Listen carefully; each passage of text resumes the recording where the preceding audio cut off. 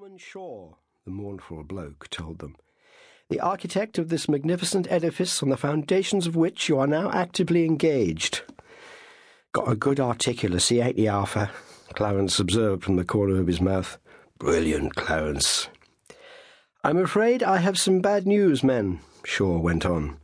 The tapping of a hammer from near the river stopped. There, I said he looked mournful, Clarence whispered. Just as well, Arthur observed. I was beginning to think he always looked like that. I received confirmation this morning that this building is not to be used as an opera house after all. There were boos and cries of shame. Oh dear, muttered Arthur.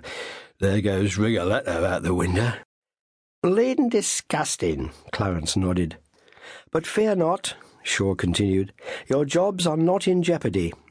This building, and he turned away from them for a moment to compose himself, this building is to be handed over to the Metropolitan Police as their new headquarters.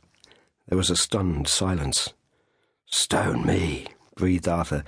The unthinking lackeys of a bourgeois imperialist state. As I live and breathe, Clarence agreed. Well, that's all, chaps. Shaw fought back the tears. I just thought you ought to know. Another silence. Arthur broke it up in the time-honoured way.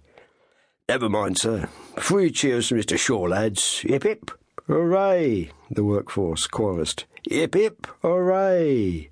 Hip, hip, hooray. Men, men. Shaw held up a carefully manicured architect's hand.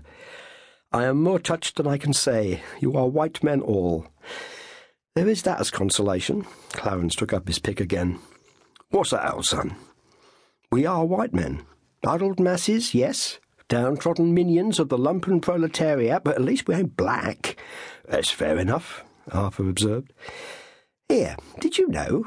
Clarence's pick bounced off the outcrop again. Did you know that them there stones for the foundations have come from Dartmoor, where some poor wronged individual what has had the misfortune to be born among the people of the abyss is, even as we speak, spending his daylight hours cracking rocks for Her Majesty the Queen? Well, there you have it, Clarence. I do. You do. You do realise that your namesake, the Duke of Clarence and Avondale, will, when he comes of age, inherit the biggest and most corrupt empire the world has ever known, don't you? It had occurred to me, Arthur. Now, let's not be small-minded, as the politics of envy, that is. Besides, this is Gladstone's England, you know. Sadly, Clarence, I'm well aware whose England it is. However, the time is coming. Ah, yes, and the millennium of the people. When's the revolution planned for again? February the 6th next year. Can you make it? I'll have to consult my calendar. Oh, bleeding hell! Clarence froze in mid-swing. Thinking that some new point of the dialectic had occurred to his young friend, Arthur waited, his shovel loaded with the greasy grey of London's river. Then he saw what Clarence had seen and dropped the lot. The younger man's pick had hacked into what once was a woman. Now it was a torso, a headless, legless, armless thing lying in the London clay. The acidity of the ground had preserved it perfectly, and the breasts still had something of the pertness of life. Lends a whole new meaning to the body politic, don't it, Arthur? Clarence whispered. It blame well does, son. Get that architect bloke over here, will you? Should be an hour or two's rest in this. There was not, on the face of it, a lot happening that February.